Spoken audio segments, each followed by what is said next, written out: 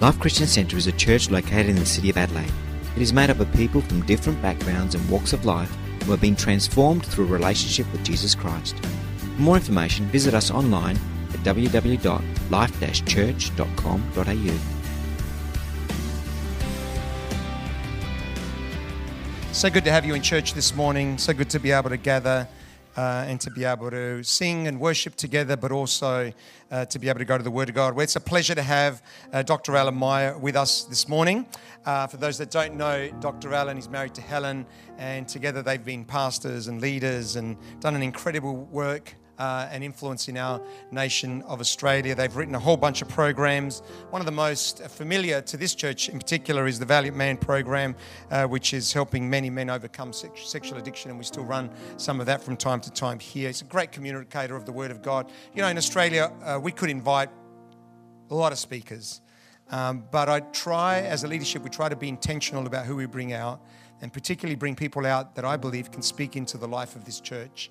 And Dr. Allan Meyer is definitely one of the people that every time he's visited, it's always been a word in season, and it's a word that has lifted us as a church. So I know that God is going to speak to us today. He's an incredible man of God. He's a great friend. He's trying to be an Italian, but, you know, it's just not stacking up. But anyway, we're working on, we're praying for him. Would you give him a big warm welcome as he comes to share the word today? Thanks, mate. I appreciate you. Thank you. Bless your heart.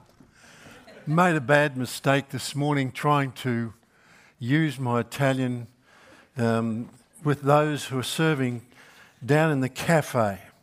They asked would I like something, and I said I think I'd like a cipolletta. That is not a donut, apparently. It's a small onion. What did I want? I wanted the zippola. Yeah. So if someone could slip out and ask for a zippola, I'd be very appreciative, because the cipolletta just didn't cut it. I need to know. I want to talk to you this morning about some of the most helpful moments in my own personal life as I have touched things that have really developed breakthrough moments with God. I want to talk to you from 1 Timothy chapter 4. It's a very simple text.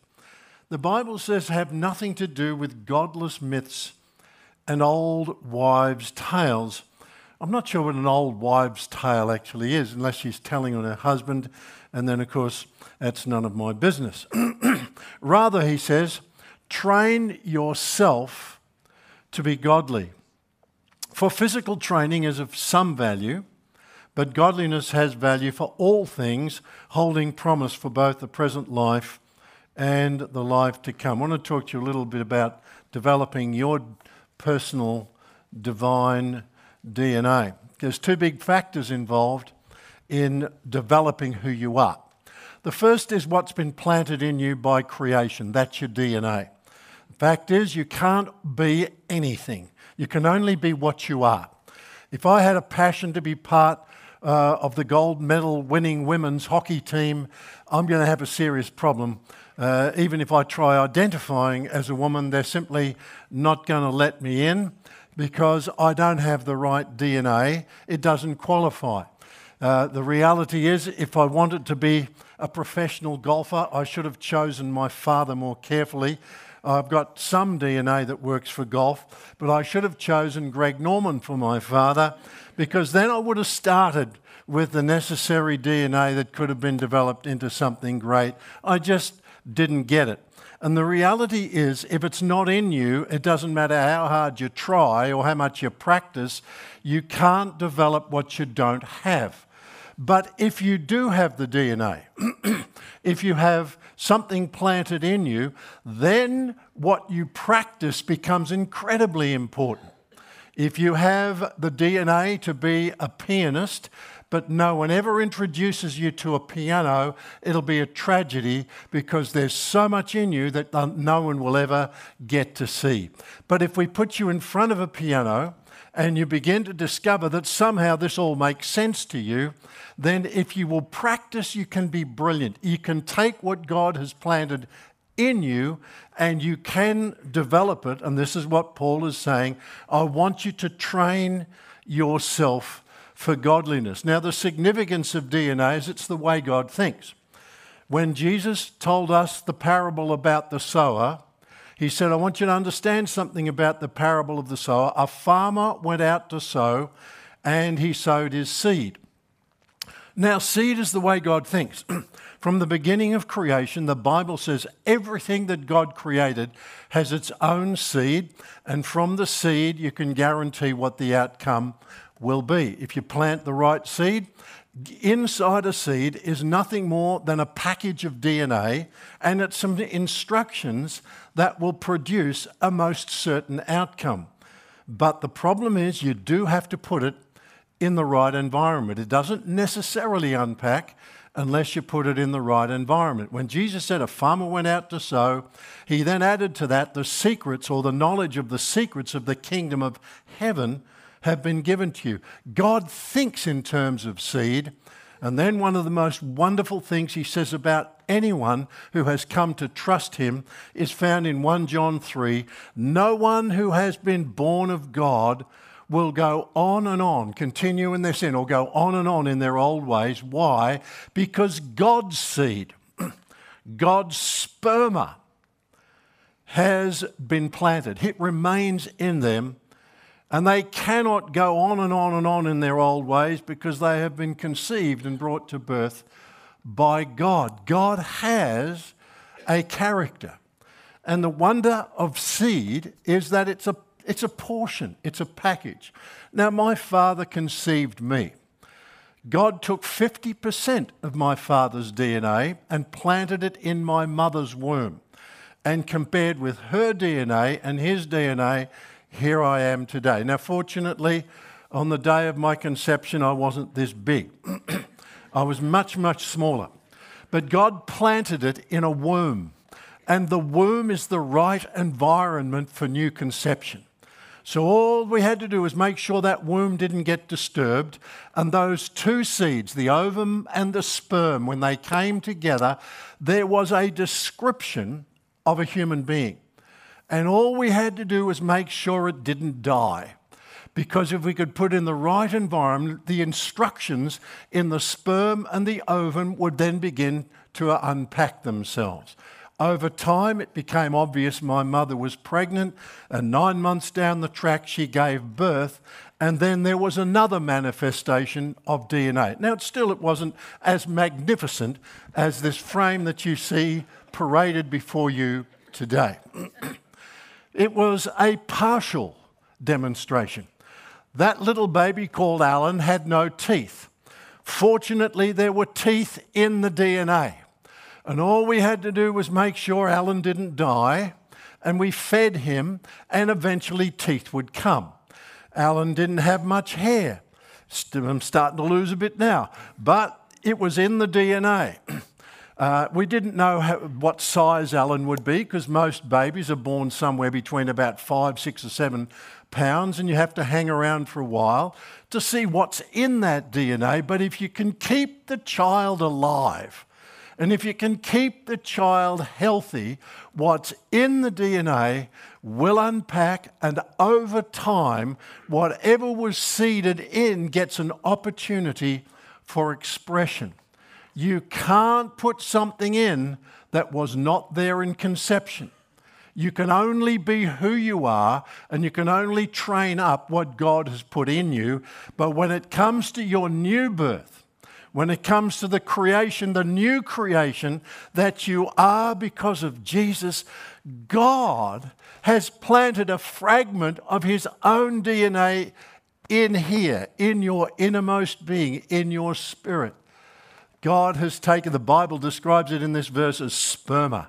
No one who has been born of God will continue to go on in their sin, present continuous sense, because God's sperma, a fragment of his own character, is in you. Now the question becomes, what will you do with what you have been given? And this is where choices and environment become critical. You can't put it in if it wasn't there from the beginning, but you can develop what has been planted within you.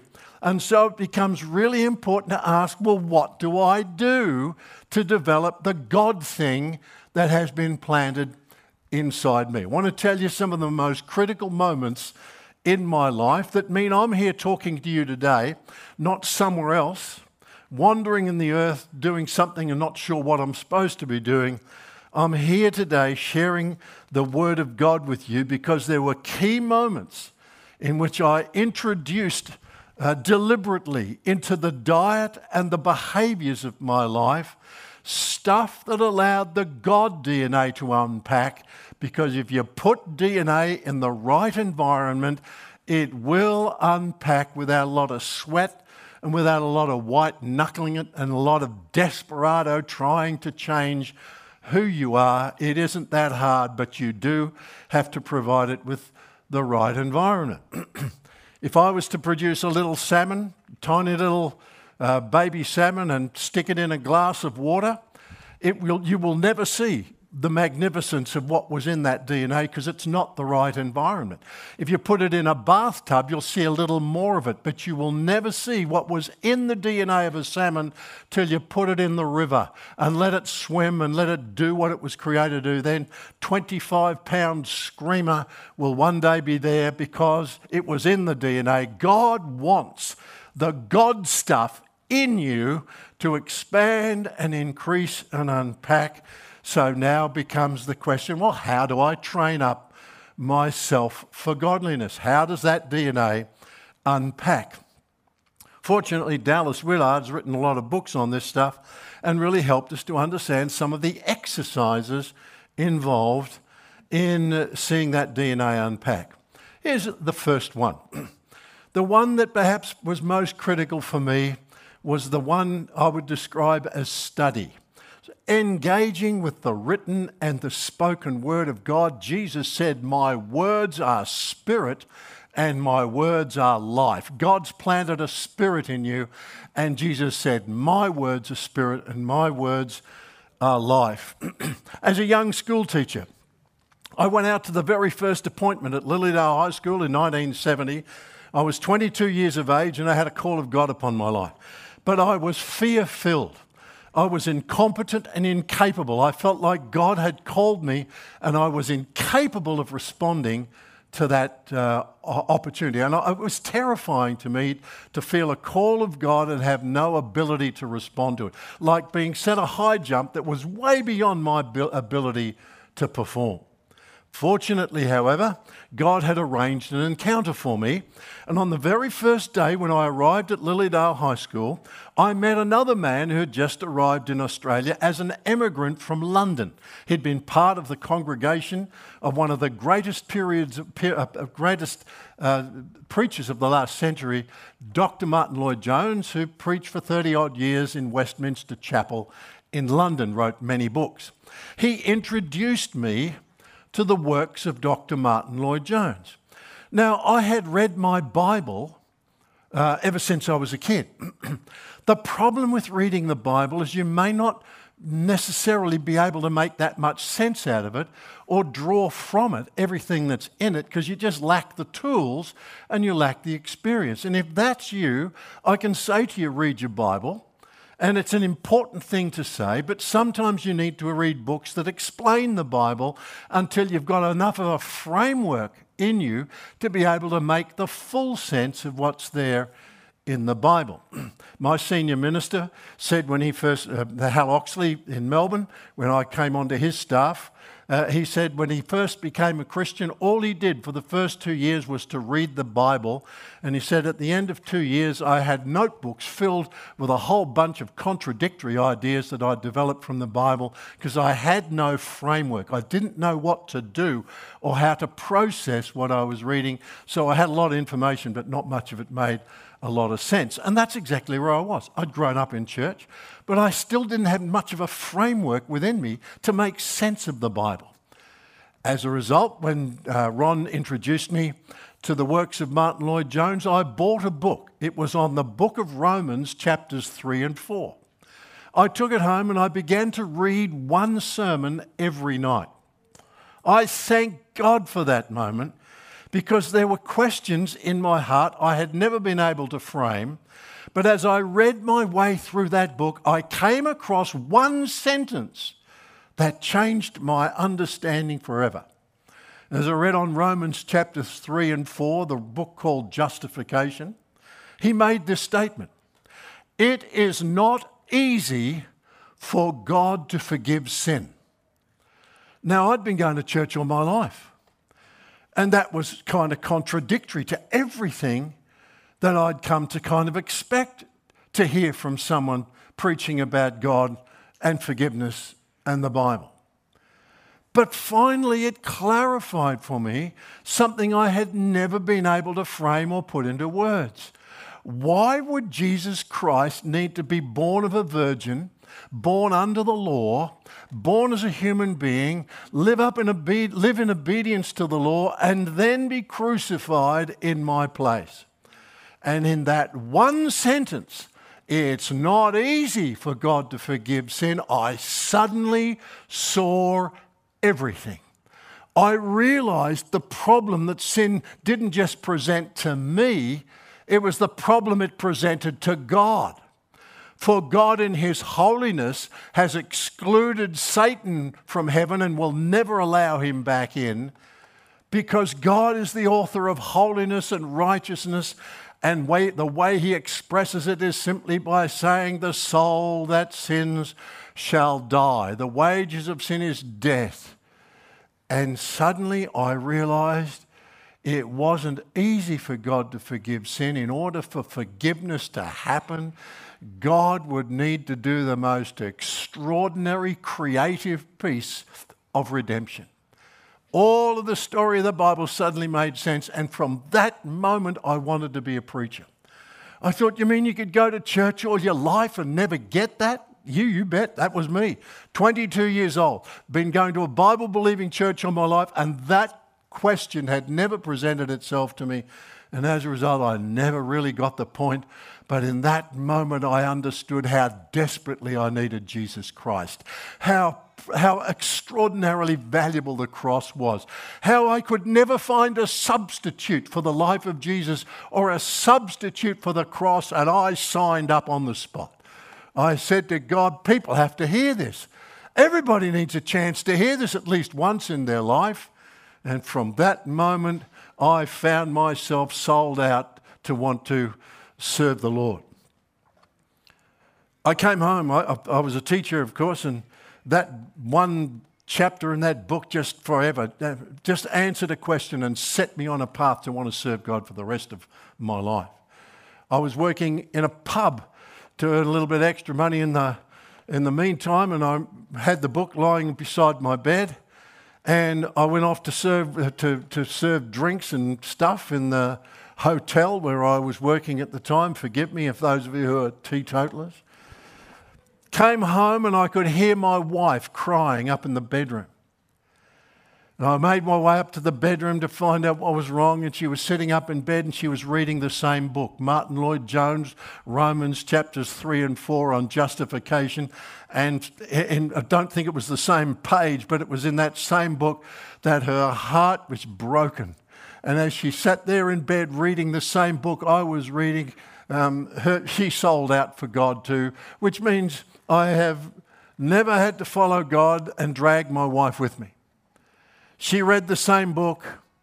It caused her to want to serve God. We've been on the same page ever since. And I want to say to you today that there may be some of you that aren't perhaps growing as fast as you could, even though perhaps you read the Bible quite regularly. Maybe you need to add to your diet some books that would explain to you the Bible. If you talk to your pastor about the area in which you most need help, I'm sure he could help you to engage and study. Because as you study, if you can study the words of life, something in here in your DNA could come to life like it did in mine. And suddenly you find yourself, it's not so hard to run after God as it was before, because something has come alive. Your DNA has connected with spirit and it's connected with life. Get yourself. Now, by the way, it's important who you read. I would not run out and just run straight to the next Christian bookstore and start trying to consume everything that you can get your hands on. It matters what you feed children. I mean, it matters that you don't tax or turn the system of little kids toxic. You need to feed them the right stuff and exercise them on the right stuff. Ask some questions. But that may be you. It may be today that your future, becoming a person who exercises himself under godliness, could be that what the decision you need to make today is, I need to read more. I need to get some decent books and start reading. Because if you do, something in here will connect with the power and the grace of God, and you'll be a different person a year from today. If that's you, you've got a decision to make. You say, I've got to go get a book. I was up in your pastor's office before. He's got far too many books. In fact, I'm concerned if he gets any more books, he won't be able to find the ones he's already got. I guarantee you, he can show you or lend you a book that could change your life. The Bible says in the early church, they devoted themselves to the apostles' teaching. And it may be that some of you here today, that's the choice you need to make. Well, let me take you to the next one. The next exercise in engaging with God can be found in the issue of worship, engaging in the greatness and the beauty and the goodness of God. It's a vital thing to understand that worship is a way of exercising spiritual warfare. Now, in my early years, I found myself attacked by a demonic thing that wanted to kind of crush all the joy and life out of me. It happened when I was 19 years of age. It was like being hit by a black truck. I was standing in the front yard of my home. It was a March. It was a balmy evening in March. And it was like a black truck rolled over the top of me, and I suddenly felt dark and hopeless, and I felt I'll never be happy again. And that thing rolled on in me over the next years until I learned the power of spiritual warfare in worship. That dark shadow overcame me. It was in Bible college that one of my lecturers said to me, one of the things that the Bible tells us about wells is that the enemy loves to stuff up the well with junk. And one of the best ways that you can clear out the junk in your own well and allow a sense of liberty to develop, he said, is you've got to blast it out with worship. I remembered that one day taking my guitar when I was feeling this dark presence and this kind of sense of hopelessness and disappointment and stuff. And I picked up my guitar and I began to sing Psalm 103. Bless the Lord, O my soul, and all that is within me. Bless his holy name. He has done great things. He has done great things. He has done great things. Bless his holy name. And I hit the guitar. Within 5 minutes, I had discovered one of the secrets for me in exercising myself unto godliness, and that was to blast out the well and shift the atmosphere. It's a wonderful skill to learn. If you ever learn it, you can save yourself a lot of misery. The capacity to shift an atmosphere, to learn to shift it by aggressive, faith-filled worship. One of the things that's always distressed me a lot as a pastor has been that I used to lead worship a lot in our own church. And because you lead it from the front, you can see everybody.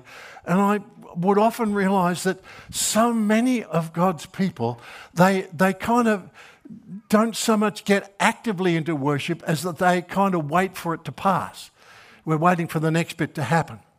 One of the most potent insights you will ever learn is the power of shifting an atmosphere in your own heart, shifting an atmosphere in your own home by aggressive worship. And maybe if you're not a great singer, there's many ways of doing it. And one of the ways, we've all got music one way or another. Fill your home with music and let it go up a little bit loud, and then do your best to sing along with it.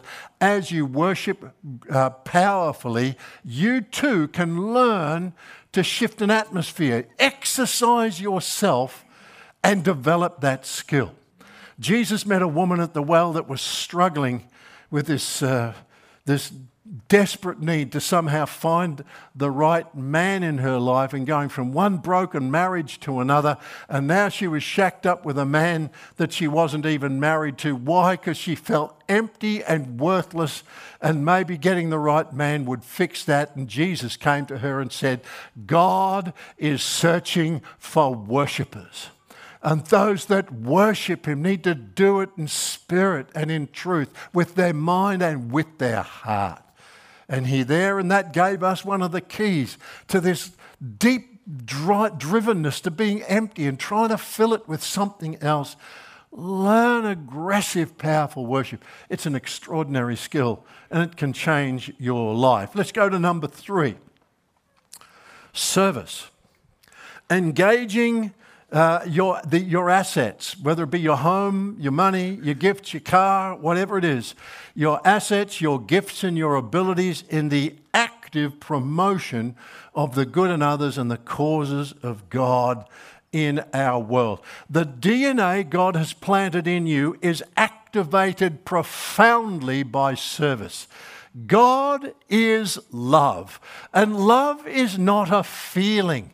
Love is a perspective on relationships. Love is a decision. It's a decision to so value something other than yourself that you're willing to exercise yourself. You're willing to move yourself to be a blessing on their part. Love isn't a feeling. Love is a decision. It's a mindset. It's a set of values. Other lives are so valuable, I'm willing to expend myself in their service. Now, one of the reasons I'm here is because service changed my life. As a high school teacher and a call of God on his life, there came a moment in the unfolding presence of God in my heart that I began to feel a burden for the students of my school. And I thought, I can't know what I know and believe what I believe and do nothing. And my wife and I had only just moved into a brand new home. It was the biggest investment we would ever make. Now, for most of us, our own home is probably the biggest asset you will ever own. For some others, there's bigger assets. But in my life, there's no asset I've ever owned that has been of more value than that. And we'd only just moved into our own home. And I was searching around in the community to find an empty house to try to run a drop-in centre for the kids of my school. And my sister came to me and she said, the Lord spoke to me today and he's got a message for you. Al, this is what the Lord wants to say. Why are you looking for a house when you already have one? Now, I'd never thought of turning my own house into a drop-in centre. But suddenly it just made all kinds of sense. Of course, I don't need to go find a house. I've got a house. And the next week, I handed out invitations in the typing classes I was running, and I invited kids to come to my home on a Friday night. And 35 of them turned up. And that night I got out my guitar, and you're lucky I don't sing you one of those songs, because I can do it. I'd just written a new song. People walking through this life as if it's never ever going to end, never thinking about the fact that we all must die, my friend, making plans to last forever. Think we're going on and on, never thinking about the judgment where we all must stand alone. Oh, it's a pretty powerful song.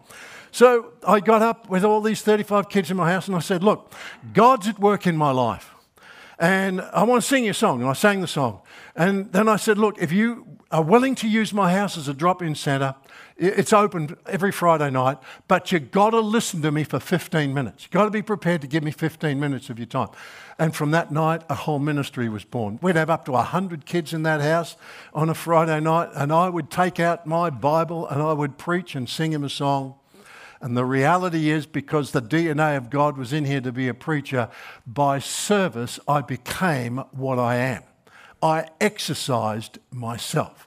Now, maybe that's not your thing. But the reality is this: the DNA of God is in you to serve. And if you sit and rarely serve, you may never develop what's in you to the glory of God. The power of what God has put in you will begin to unpack itself. You can begin with your husband, your wife, and your kids. But then you can extend it to a neighborhood. You can extend it to areas that just work for the way God wired you up. You can't be somebody else. And you can't put it in if God didn't put it in you from your conception as a new creation. But what's in you can be developed as you honor it. And God loves to serve. The Bible says God is love, and love is a decision. Jesus demonstrated when he said the Son of Man came not to be served, but to serve and give himself as a ransom for everybody. And the fact is, that spirit, that DNA has been planted in you. And if you never find a place of active service, you will never develop to the degree that God intends you to develop. I encourage you, find a way. Talk to your pastor. Say, here I am. I don't know yet what all I could be, but where could I serve? Where could I get practice at allowing the God bit in me to engage in service? And I promise you, they'll probably be able to help you to do that. Now let me take you to the next one. The next one is the issue of prayer, conversing and communicating with God, and it deserves practice. In 1986, I was home one night.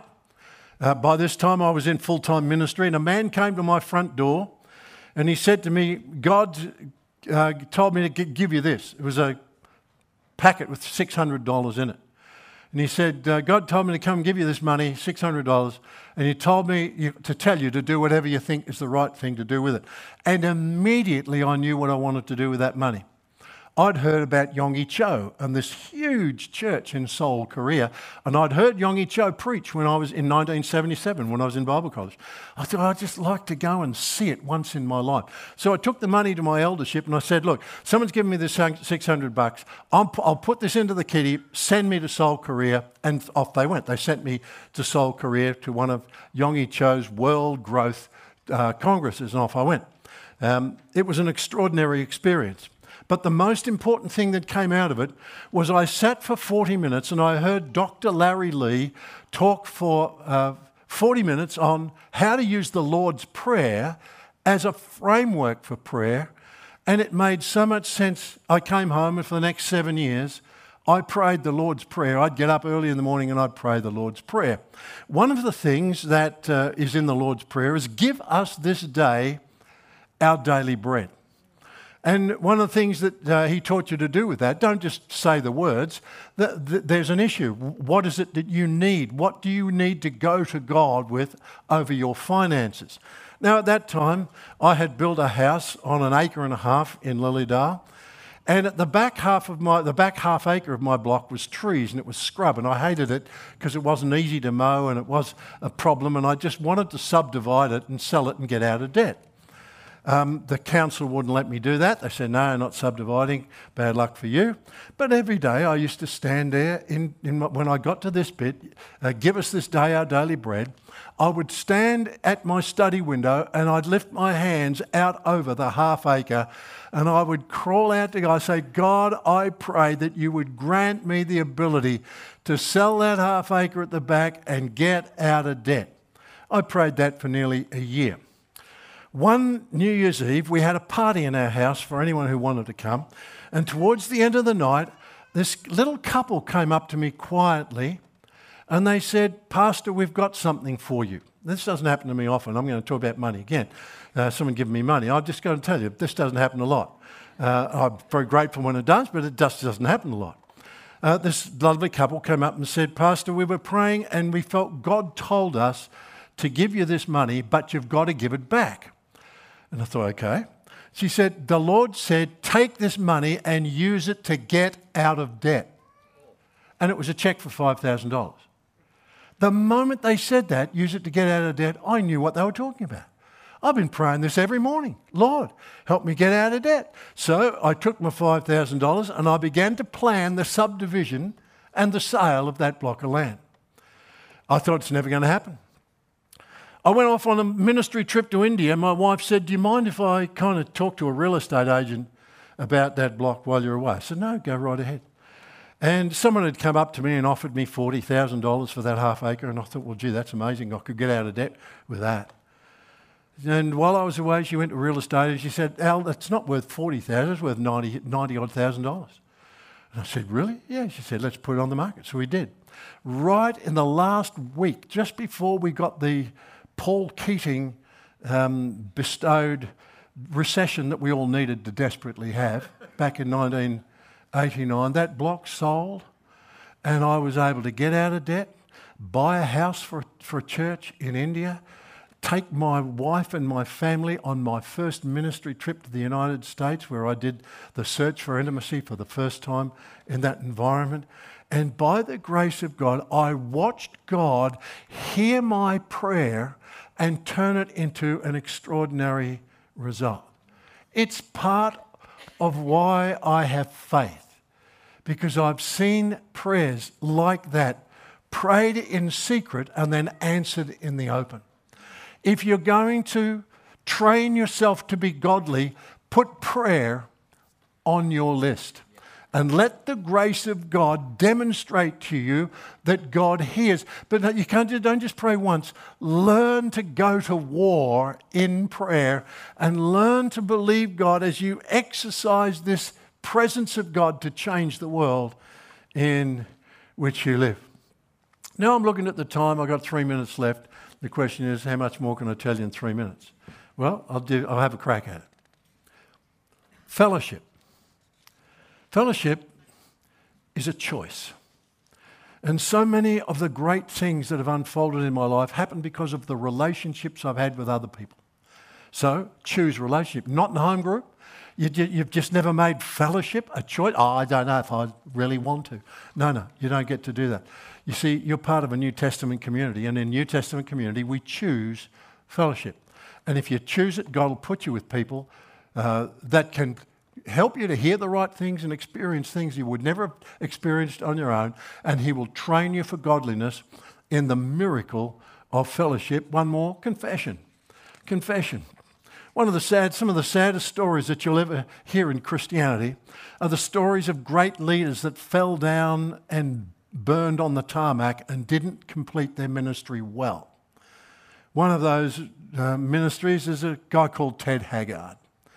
Ted was such a mover and a shaker in the United States church, and suddenly he's in the newspaper for all the wrong reasons. And afterwards, he was honest enough to explain his own failure. He said this, I stopped confessing that I had a struggle in my life. I stopped sharing that with other people, and I kept that dark secret locked up on the inside. The Bible says, confess your faults one to another and pray for one another that you might be healed. Part of the development of a godly heart is that you never run away from humility and you never run away from fellowship. And when you put humility and fellowship together, it results in confession. You tell people things that you'd rather not have to say. You tell people things that are the realities that you don't tell everybody, but there's somebody that needs to know. And when you tell them, you expose yourself to the grace of God. Humble yourself under the mighty hand of God, and in due time He will raise you up. For God resists the proud, but He has grace for the humble. And the power of confession is that it mixes together humility with fellowship. It's a wonderful thing to have. If you don't have fellowship, you're unlikely to confess. And it's one of the reasons when we set up our Life Keys ministry, the protocols and the group agreements meant that at least in this group, people could say anything out loud and know it will never be repeated outside this place. By the grace of God, Ted Haggard said, I stopped confessing. And when I stopped confessing, I was overcome by darkness. Oh, Ted, such a good man. He's not a bad man, he's just a good man who, like most other people, had a challenge in his life that he just didn't want to keep on saying was a challenge. But by the grace of God, exercise yourself under godliness. You need never fail. Now, I could tell you lots more. I could tell you about frugality. I could tell you about sacrifice. And if I was here for one more hour, I could tell you something about fasting and prayer. All of these are ways in which you can exercise yourself unto godliness. The question I want to ask you today, is there any of that list, that little menu that I've presented to you today, that you know in your heart, he's talking, the Holy Spirit's talking to me? If only I would do this, if only I would embrace, if only I would choose to exercise myself. It's your responsibility to make some of these choices. God's put his DNA in you. Now the question is, what will you do with that? Will you exercise it? Will you put it in an environment where it gets a chance to grow and be revealed for what it is? Where you feed the grace that is within you and exercise. They're the two keys to growth. You've got to feed and you've got to exercise. If you do that, you exercise yourself under godliness.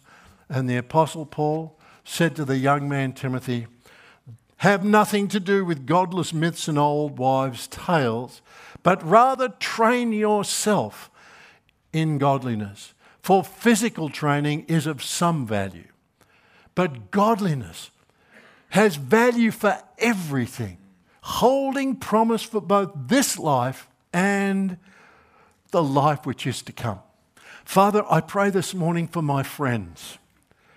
I pray for their individual circumstances, for the individual call you have on every unique new creation. I want you to bow your head for a moment. I'm not even going to look because it's not my business. I don't need you to affirm my message because I just shared with you something straight out of the Bible. If God doesn't affirm it, I can't help you. But there are some of you heard it today and you know one of those things is what you need. You've just got to deliberately put this in your life in a way that you haven't been doing. And I'm not going to look, but I'm going to ask you in a moment to lift your hand if that's you, because when you lift your hand, you say to your own heart, I heard what I heard. That's the value of lifting your hand. It's not that I don't need it. I won't even be looking to see it. Because I want to pray over you. If you heard what you heard, then now you've got to take some steps. Father, you know these precious people. You know the things that would be the most helpful, the most life-changing for them. And I pray today your grace would overshadow them. I pray that the bit of this message that was just for them would right now come alive. And in their hearts they'd say, God, I heard you, I heard that, and I know I need to take a step. Now, Father, I'm going to talk to someone. I'm going to ask for some direction. And I pray, God, that as I take this step, what you are within me will expand. In Jesus' name. Amen. Can you just hold just in the wrong key for my voice for the moment. We can come back to it just a sec. Just hold for a second. I love you, Lord. If you can find that, you can go with it. And I lift my voice to worship you, oh my soul, rejoice. Take joy, my King, in what you hear. Let it be a sweet, sweet sound in your ear. May God bless you today as you take this truth and apply it in the best way that you know how. God loves you. He's for you. He's planted great stuff in you. And I believe before you die, you're going to see more than you've ever seen. God bless. Amen. Let's all stand together. We've been speaking about fruitfulness, how we can become fruitful. And what a great message. What a great addition. We're not going to become fruitful by just sitting down and just hoping it's going to happen. There are some disciplines. Train yourself in godliness. What a great thought. There's certain things we need to do. And what a great list there. And as Allan said, maybe we just need to take one and just start to implement that one in my life and watch the change. Watch what begins to happen in our hearts and lives. So, Father, thank you for your word. Let this word, Father, bring fruit for your glory, Lord God. Father, as we leave this place, help us to think, what's that one thing we need to change? What's that one thing we need to do? What do we need to act on?